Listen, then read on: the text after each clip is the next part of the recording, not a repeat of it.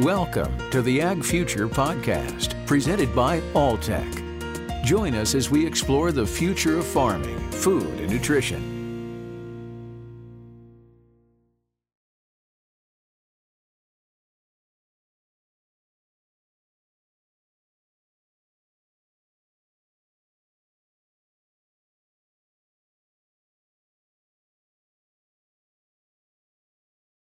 Have we finally found ways to improve the well-being of our pets by understanding how nutrients interact with their genes?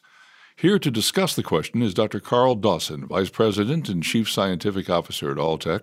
Dr. Dawson directs activities at the company's biosciences centers around the world, including Alltech's Center for Nutrigenomics and Applied Animal Nutrition, where he is the co-director. And thank you so much for joining us, Dr. Dawson.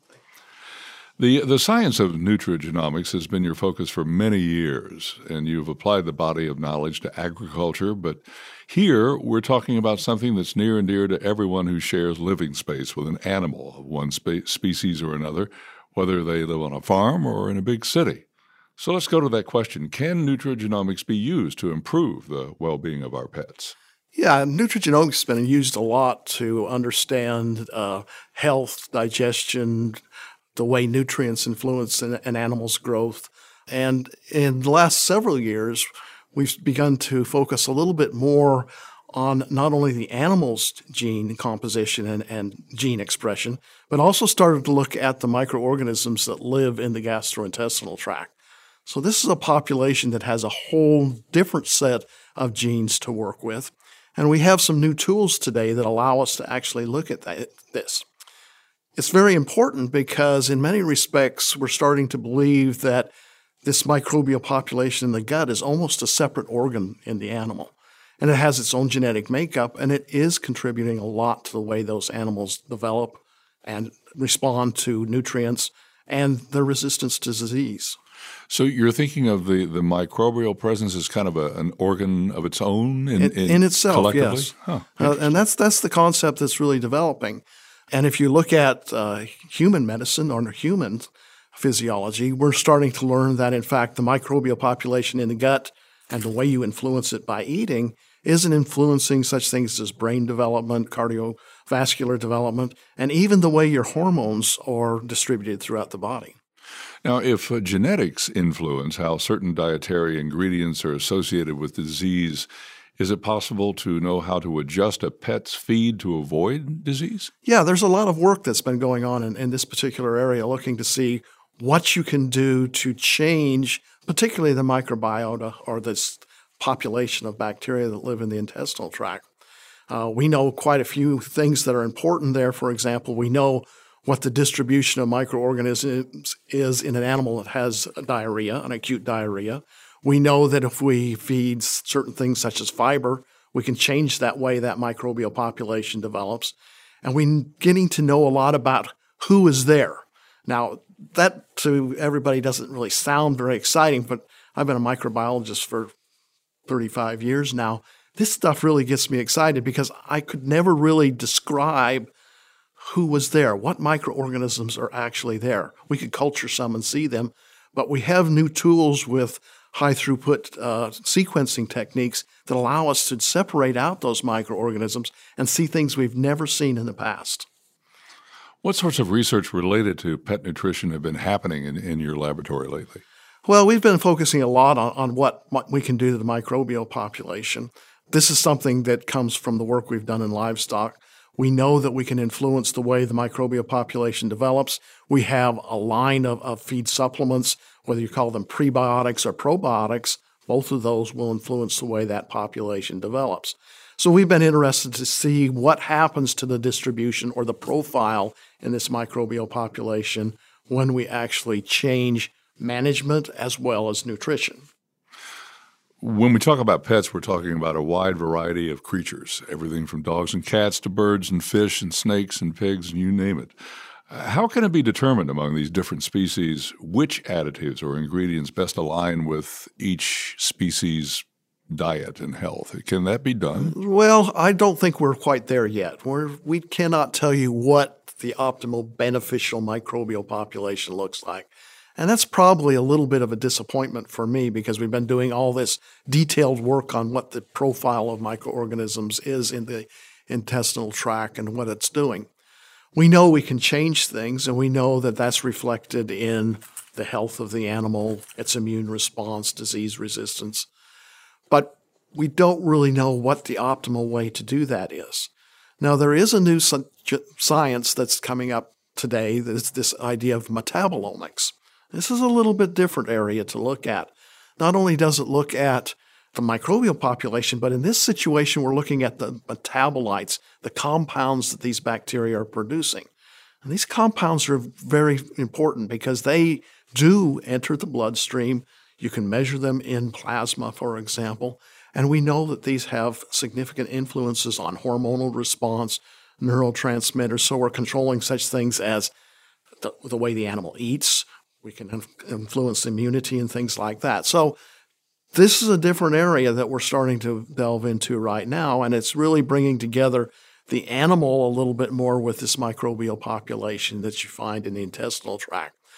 Metabolomics is still in its infancy, but that is where the answer is going to come when it comes to understanding what microbes and nutrients do in the animal, because we're influencing the way the metabolism of that animal is changing through their genetics or their gene expression. So I can understand that today. Metabolomics, you've given us yet another reason to be standing outside your door, tapping our toes, waiting for another interview in the future. This is going to be interesting. Are new foods on the horizon that will improve health, new foods that based on these science? I think so. One of the exciting things that we've had the opportunity to do in the last couple of years is actually see the effects of such things as a probiotic, a bacterial supplement, or a prebiotic. We can actually see what they're doing today. We know there are considerable differences in the prebiotics. For example, one of our products is a biomass product, a mannane-based product. There's such things as inulin. The two things act completely separately. So now that we can see what they're doing to the microbial population, we actually have the ability to start customizing products with very specific types of prebiotics and maybe even probiotics as we move forward. This is something that's revolutionary. You don't really think that much about it, but never before have we been able to go in and say a particular probiotic in the animal's food is changing what goes on in the gut and actually measuring what those changes look like. So that's the whole area that's got the excitement in the scientific community, is we're now able to see the changes. So tell us about developing a pet food that's intended to support heart health, brain function, joint health, and overall well-being. Can those goals be achieved in a single feed, or are there conflicting characteristics that have to be overcome? I think there's going to be some interactions there between nutrients. You're not going to be able to address everything, but I think you can go after some of the ideal situations. We're a couple years away from actually doing that sort of thing at this point in time. But it's very important to remember that we now have the tool to actually measure some of those. We're getting an idea of what we need to measure in the animal, for example, to overcome obesity in dogs. This is an area that plagues everyone who's a dog owner. But we do know that there are certain surprising areas that allow us to change that. For example, some of the prebiotics we're looking at today, we know change the structure of the intestinal tract, change the way nutrients are introduced into that animal, and actually address the hormonal imbalances that are associated with obesity. We're getting to the point where we know what to look for now, so it's going to be a relatively small step to say, here's nutritionally what we can do to change that. What are the environmental implications of developing more efficiently digested pet foods? Boy, I carry my little plastic bag around after my dog every day, so there's an environmental impact that I think about a lot.